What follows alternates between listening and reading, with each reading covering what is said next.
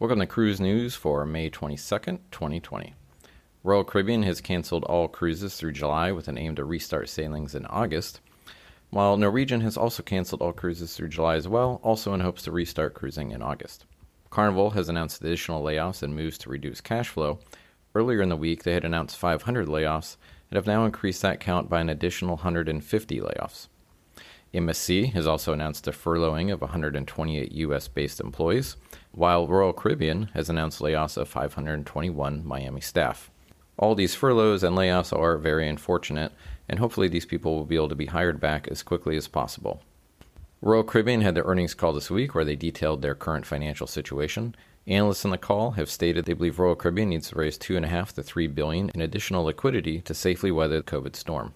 In port closures, which have an impact on future cruise itineraries, Norway has extended their border closure through August 20th, which will impact the Arctic cruise season. The Seychelles has banned all cruise ships through 2021. As well, Australia has extended their ban on cruise ships through the middle of September 2020.